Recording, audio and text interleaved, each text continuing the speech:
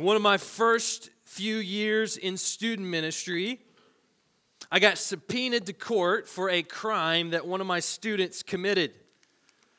And look, it's not as serious as it sounds, but I was still a nervous wreck. I'm the type of person, I don't like to get in trouble. I generally follow the rules, emphasis on generally.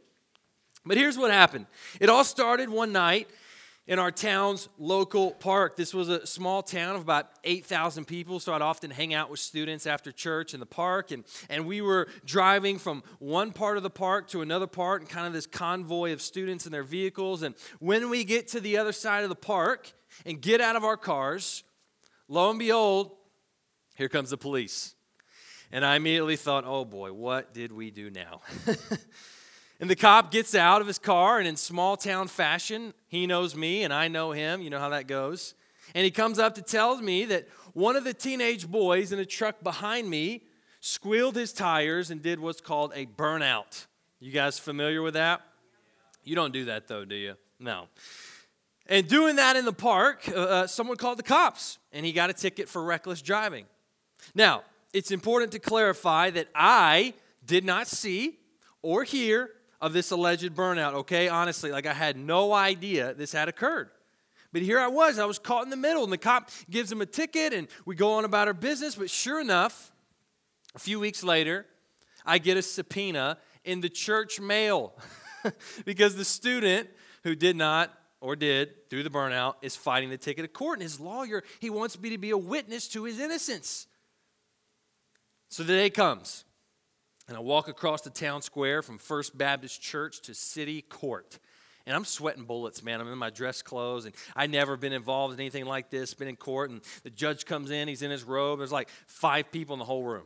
But the proceedings begin, and I get called up to the stand, and the lawyer, he makes sure to introduce me. This is the youth minister of First Baptist Church.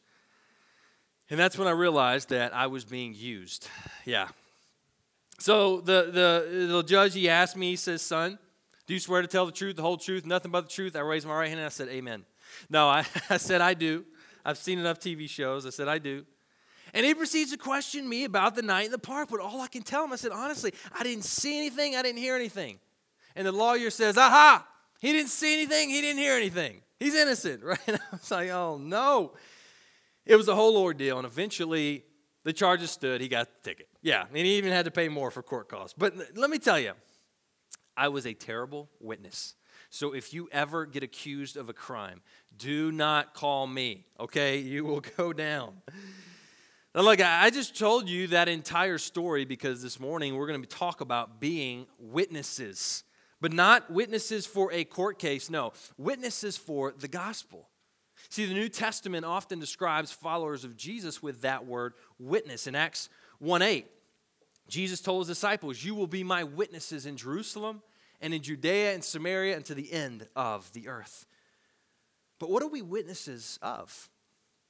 Well, unlike my experience in the park that night, we are witnesses of what we have seen and heard. We are witnesses of the gospel of Jesus, and as witnesses, we're called to take that message to others.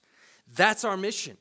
And man, that mission is going to become so important as we move forward in history. As we get closer and closer to the return of Jesus, our witness is going to be more and more vital. And that's what we're going to see today as we continue walking through the book of Revelation. We're actually going to take on 2 whole chapters today. And you may be wondering why in the world we're covering so much ground in such a complicated book. You know, we could slow down. We could take several years to go through all this, and you people would be sick of me. But rather, we have chosen intentionally to kind of take a 30,000-foot view of Revelation. Instead of getting into all the details, we want to highlight the big movements and themes of this book. And we want to focus on the central message that God has for us in Revelation. We don't want it to get lost in the details, and that's what I've tried to emphasize from the beginning. God did not give us the book of Revelation to confuse us or to cause debate or so we could have a neat and tidy timeline of the end of the world or so we could watch the news and look for the signs. No, God gave us the book of Revelation to teach us one central message. It's this. I've said it many times. Fear not, Jesus is on his throne. And this encouragement was originally given to first century churches. We saw the 7 letters at the beginning that Jesus wrote to the 7 churches, and then John began to recount these visions that he saw. Remember, the 7 seals were opened and chaos began to ensue on the earth. And then we got into the tribulation with the 7 trumpets, and things got even more chaotic. And this all begs the question, what will the church's mission be during this time of great tribulation? And what does this teach us about our mission now? Well, we find those answers in chapters of Revelation 10 and 11, where we see the witness of the church. So let's walk through these 2 chapters, and as we do, I want to give you 4 things about the witness of the church. So look with me first at Revelation chapter 10, verse 1. Then I saw another mighty angel coming down from heaven, wrapped in a cloud with a rainbow over his head. And his face was like the sun, and his legs like pillars of fire. He had a little scroll open in his hand, and he set his right foot on the sea and his left foot on the land, and called out with a loud voice like a lion roaring. When he called out, the 7 thunders sounded. And when the 7 thunders had sounded, I was about to write, but I heard a voice from heaven saying, "Seal up what the 7 thunders have said, and do not write it down." And the angel whom I saw standing on the sea and on the land raised his right hand to heaven and swore by him who lives forever and ever, who created heaven and what is in it, the earth and what is in it, and the sea and what is in it, that there would be no more delay. But that in the days of the trumpet call to be sounded by the 7th angel, the mystery of God would be fulfilled, just as he announced to his servants, the prophets. So the first thing we notice here is that John is back on earth, right? He sees the angel coming down from heaven. It's this huge angel with 1 foot on the sea, 1 foot on the land. And he cries out with his booming voice, and there's 7 thunders. We got the 7 seals, 7 trumpets. What's these 7 thunders? Well, we don't know. And apparently God doesn't want us to know, because he tells John, he said, hey, don't write that down. Seal it up. And this reaffirms for us the fact that there are some things about the end of the world that God does not want us to know. There's some mystery here, because if he told us everything, he said, look, this is going to happen, this is going to happen, we probably couldn't handle it. Like, we'd go crazy. So we need to be okay with this mystery. And then we saw the angel, he swears an oath. Notice what he swears at the end of verse 6. He says that there would be no more delay. In other words, this is it. This is the end. What we're going to experience from here on is the last scene in God's redemptive drama. And this last scene is symbolized by a little scroll in a big angel's hand. And John is commanded, if we read on, to go to the angel, take the scroll, and get this, to eat it. Wait, eat it? Yeah, that's right, to eat the scroll. What is going on there? Well, this would be more strange or stranger if it wasn't something that we've seen before in the Bible. Remember that a lot of Revelation pulls from the Old Testament, and that's the case here. There's someone else you may remember who once ate a scroll. His name was Ezekiel. Ezekiel was an Old Testament prophet, and God gave him a scroll to eat, and his scroll was filled with mourning and lamentation because God wanted Ezekiel to intake the message himself before he could share it with the people. And this is what's happening with John. If John is going to give out this message to the world, first he's got to take it in himself. And notice what John says about the scroll. He says it's sweet like honey. So initially it tastes good, right? He says about God's word. This is about Jesus coming back. It's good. But when he hits his stomach, it's bitter. So it goes down. It doesn't feel so good, because what we see is what we're going to see is that this also includes the fact that God's people are going to be persecuted. It's a bitter, sweet message. And this leads us to the first thing we learn about our witness. Number 1, we witness by the word. John's message is not John's message. It's actually God's message. He's not just making stuff up that sounds cool or sharing his thoughts and opinions. John is sharing what God has given him. And when it comes to our witness, to our mission, it is the same. We must tell the whole truth, the whole truth, and nothing but the truth. And the truth is found in Scripture. Our witness is a witness to the Word of God. So let me ask you, when is the last time you ate your Bible? Do you regularly feast? I saw that. Do you regularly feast on God's Word? That was good. Or are you like my 3-year-old who just wants to snack all day? All right? You kind of nibble here and nibble there, but you never really dive into the Word. No, like we need a daily intake of God's Word through study and meditation and memorization and not secondhand processed foods. You know, so often we turn to other people's teaching and other people's study of the Word through devotionals or books or curriculum, and that's kind of like eating a Big Mac at McDonald's. It's not bad. There's nothing wrong with that. It's tasty. It's cheap. But you know, I use other books and devotionals to help me study and better engage the Word of God. But at the end of the day, we got to get in the Word for ourselves. We got to cook our own meals and eat what God gives us. Because here's the deal. The effectiveness of our witness is tied to our engagement with the Word. Let me say that again. The effectiveness of our witness is tied to our engagement with the Word. This is what the world needs to hear. Not my words or your words or the latest trendy inspirational message. You know, people need the living and active Word of God. And this need for the Word, it's going to become more and more dire as we near the end. Check this out. Paul told Timothy in 2 Timothy 4:3, he said this, "For the time is coming when people will not endure sound teaching, but having itching ears, they will accumulate for themselves teachers to suit their own passions, and will turn away from listening to the truth and wander off into myths." Man, are we there today? Do we see this? People with itching ears who put around themselves people who tell them what they already believe. It's like the people who watch the certain news channel or read those certain articles or go to those certain places because they know those people are going to reaffirm and feed them exactly what they want, right? We have itching ears. See, the closer and closer we get to these final days, I believe there will be a greater and greater need for the truth of the Bible. So to prepare ourselves for this and to have an effective witness right now, one of the most important things you can do is be engaged with the Word of God. Do you have a Bible reading plan that you're working through this year? I've found in my life that if I don't have a plan, I don't do it. I've got to have a plan. So me and my discipleship group, we're walking through a plan, goes through most of the Bible in a year. We also do something called journaling. We have journals where we take notes. And look, I'm not a journaler. I don't like to write with my hands, but I do it. I discipline myself to do it because I know it helps me to better think about the Word, to better digest it. And there's other ways like meditation and memorization. These are the disciplines that we need so we can be effective witnesses. So first, we witness by the Word. Second, we witness with God's protection.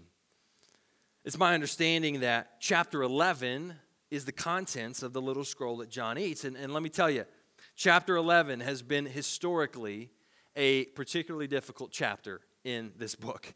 And I feel like I've said this about every chapter in Revelation, but there's really a lot of debate here. So look with me at chapter 11, verses 1 and 2.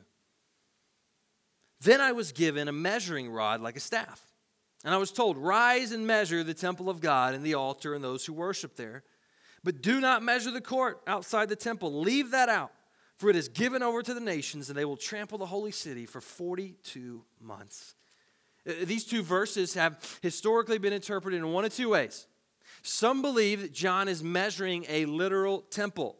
And so some hold to the hope that in the end times, the Jewish temple will be rebuilt on the Temple Mount in Jerusalem. And some people even go to the point of lobbying and praying for that temple to be rebuilt so it will usher in the return of Christ. The other view is that John is not measuring a literal temple, but rather this temple is a symbol of the church. And I hold this second view, and I'm going to give you just a couple of reasons why I think that, and then let me tell you why that even matters. Well, for one, first reason I think this is the church is these verses say nothing of rebuilding a temple. Right? John is simply told to measure a temple that's already there. And he's not told to just measure the building, but he's also told, look at it, to measure those who worship there. He's measuring the people of God. Second reason I think this is the church. The New Testament makes clear that there is no need for a temple anymore. We don't need a temple. God doesn't want us to build another one. In the Old Testament, the temple served the purpose of representing the presence of God in the midst of his people. We know it was also the place where sacrifices were made for sins. But what does the New Testament tell us? It tells us that Jesus has fulfilled those purposes himself. Get this, prophesying the destruction of the temple in the first century, Jesus said this in John 2, 19 and 21. He said, "Destroy this temple, and in 3 days I will raise it up." And the Jews, they said, "It's taken 46 years to build this temple. You're going to raise it up in 3 days?" But John clarifies. He said, but he was speaking about the temple of his body. See, Jesus fulfilled the purpose of the temple because he was the temple. He was a living, breathing, walking temple. He was the presence of God in the midst of his people. And we know Jesus also fulfilled the purpose of the sacrifices. That's what Hebrews 9 and 10 are all about. The sacrifice of Jesus was once for all time. He forgave all sins.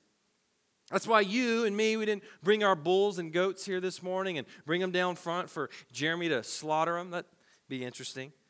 We don't need a literal temple anymore. Third reason I think this is the church is building on that second reason. The New Testament also makes clear that the church is the temple today. Not the building, but us, the people. Paul says in 1 Corinthians 3:16, he says, "Do you not know that you are God's temple and that God's Spirit dwells in you?" 2 Corinthians 6:16, he says, "For we are the temple of the living God." So since the Holy Spirit lives in us, we as the church are now the temple. And that's what I believe Revelation 11 has in mind here. Then last reason I believe this is the church is because of the context of the book. Revelation was written to a church under attack. What good would a future rebuilt temple do for them? Not much. But rather what this image is teaching us is that God is protecting his people. And think about it. That's why John is measuring. He's measuring out the area of God's protection around his people. Because then we see in verse 2 that the area that's not measured, the outer court, the holy city, it's going to be trampled. So if you're still with me this morning, and you're not thinking about the game yet, you're not drifting off to stats and game plans and food, all that theological stuff, it has a simple point. Here it is. As the church witnesses, God will protect us. We don't have to be afraid of persecution or hostility or what people might think or who accepts you or who thinks you're weird or if you fit in or don't fit in or if you lose friends or loved ones. We don't have to worry about that because God will protect us and keep us. Like even in the tribulation when Satan is going berserk, we don't have to fear because we will be kept safe. But we need to make clear, God's protection is not a promise of physical protection. It's a spiritual protection because these next verses make clear God's people will face suffering and death. That's the third thing we learn about the witness of the church is we witness in persecution. Let's keep going in chapter 11, verse 3. "And I will grant authority to my 2 witnesses, and they will prophesy for 1,260 days clothed in sackcloth. These are the 2 olive trees and the 2 lampstands that stand before the Lord of the earth. And if anyone would harm them, fire pours from their mouth and consumes their foes. If anyone would harm them, this is how he is doomed to be killed. They have the power to shut the sky that no rain may fall during the days of their prophesying. And they have the power over the waters to turn them into blood and to strike the earth with every kind of plague as often as they desire. And when they have finished their testimony, the beast that rises from the bottomless pit will make war on them and conquer them and kill them.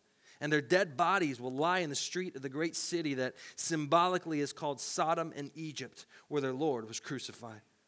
For 3.5 days, some from the peoples and tribes and languages and nations will gaze at their dead bodies and refuse to let them be placed in the tomb. And those who dwell on the earth will rejoice over them and make merry and exchange presents, because these 2 prophets had been a torment to those who dwell on the earth. But after the 3.5 days, a breath of life from God entered them, and they stood up on their feet, and great fear fell on those who saw them. Then they heard a loud voice from heaven saying to them, 'Come up here.' And they went up to heaven in a cloud, and their enemies watched them. And at that hour, there was a great earthquake, and 1/10 of the city fell. 7,000 people were killed in the earthquake, and the rest were terrified and gave glory to the God of heaven. The second woe has passed. Behold, the third woe is soon to come. Man, I know that was a lot of information, so I want to encourage you to go back later and read this again. There's so many interesting things we don't have time to flesh out, but I think the big question for us is, who are these two witnesses? This will not shock you, but scholars are divided on that, okay? There are those who believe these will be two literal people. Some say Moses and Elijah are going to come back from the dead, and that'd be awesome to get them to autograph my Bible. Others say this must be Enoch and Elijah because, well, neither of them really died. I believe that these two witnesses are not to be interpreted as two literal people, but as being representatives of the church. These witnesses are the same people that John measured out for God's protection. And the biggest reason I think this is because these two witnesses are called two olive trees and two lampstands. What's up with that?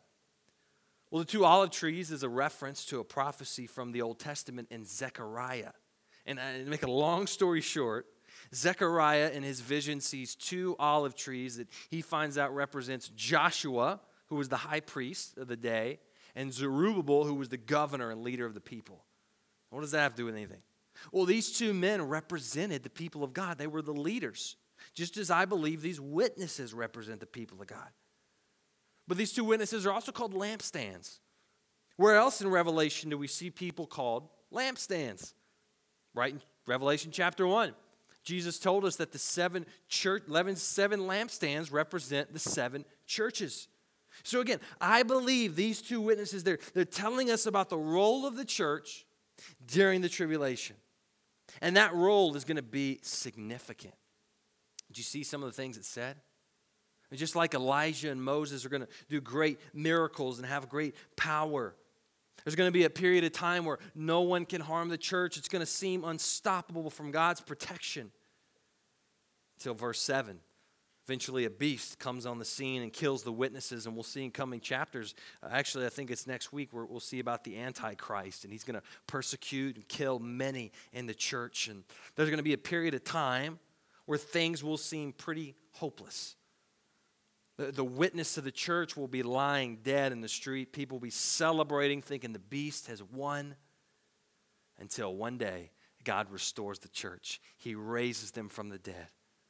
Man, the message of this section is that part of our witness as the church is in persecution. And this has been true throughout all of church history. I mean, it's amazing, really, to think about. As world leaders and governments have attempted to destroy the church through persecution, guess what happens? The church grows even more. We've seen this most recently in China, as a Chinese communist government has attempted to eradicate Christianity over the years. The underground church has thrived. It's quite difficult to estimate accurately how many Christians live in China today, because many of them do so in secret, but the best estimates today are that there are over 100 million. This is a pattern we see all throughout the Bible and history. As the church is persecuted, our witness is not suppressed, but rather it is strengthened. And this is why we should not fear hostility and persecution. Sometimes Christians get so worked up. Oh man, if this person comes to power in our country, or if this group leads our nation, or if this law gets passed, man, we're going to lose our churches, and they're going to shut everything down, and we're going to lose that. It's all going to be over. Really? Look, we don't want persecution. We shouldn't want persecution. And we want to fight for religious freedom for all. But we need to understand that nothing will stop the witness of the church. If the day comes when Christians in America are persecuted and churches are burned to the ground, so be it. We will be okay.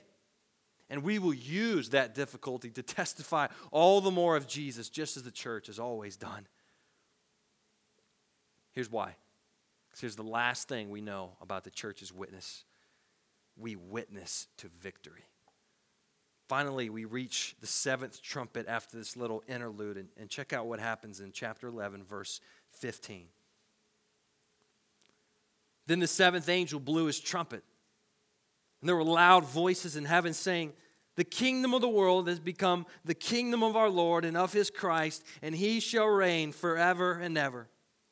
And the 24 elders who sat on their thrones before God fell on their faces and worshiped God, saying, "We give thanks to you, Lord God Almighty, who is and who was, for you have taken your great power and begun to reign. The nations raged, but your wrath came, and the time for the dead to be judged, and for rewarding your servants, the prophets and saints, and those who fear your name, both small and great, and for destroying the destroyers of the earth." Then God's temple in heaven was opened, and the ark of his covenant was seen within his temple. There were flashes of lightning, rumblings, peals of thunder, an earthquake, and heavy hail. The seventh trumpet is a victory cry. You guys familiar with that phrase? It's all over, bar the shouting. Have you heard that? That means it may not be officially over, but it's over. And that's what we witness to. We do not witness from a place of confusion or uncertainty or fear. No, we witness from a place of victory. We witness to the fact that the kingdom of this world has become the kingdom of Jesus forever and ever. Look, as the church, our job is to witness. And not just in the end times, but now, today. And we witness by the word, with God's protection, in persecution, and to victory. So what about you? Are you a witness? Do you understand the calling you have from Jesus? When is the last time you witnessed? And when's the last time you told someone about Jesus? How are you using the things that God has given you to witness to the coming victory of Jesus Christ? Because it is coming. Like, that is our calling. That is our mission. Now and until Christ returns. Let's go to the Lord in prayer.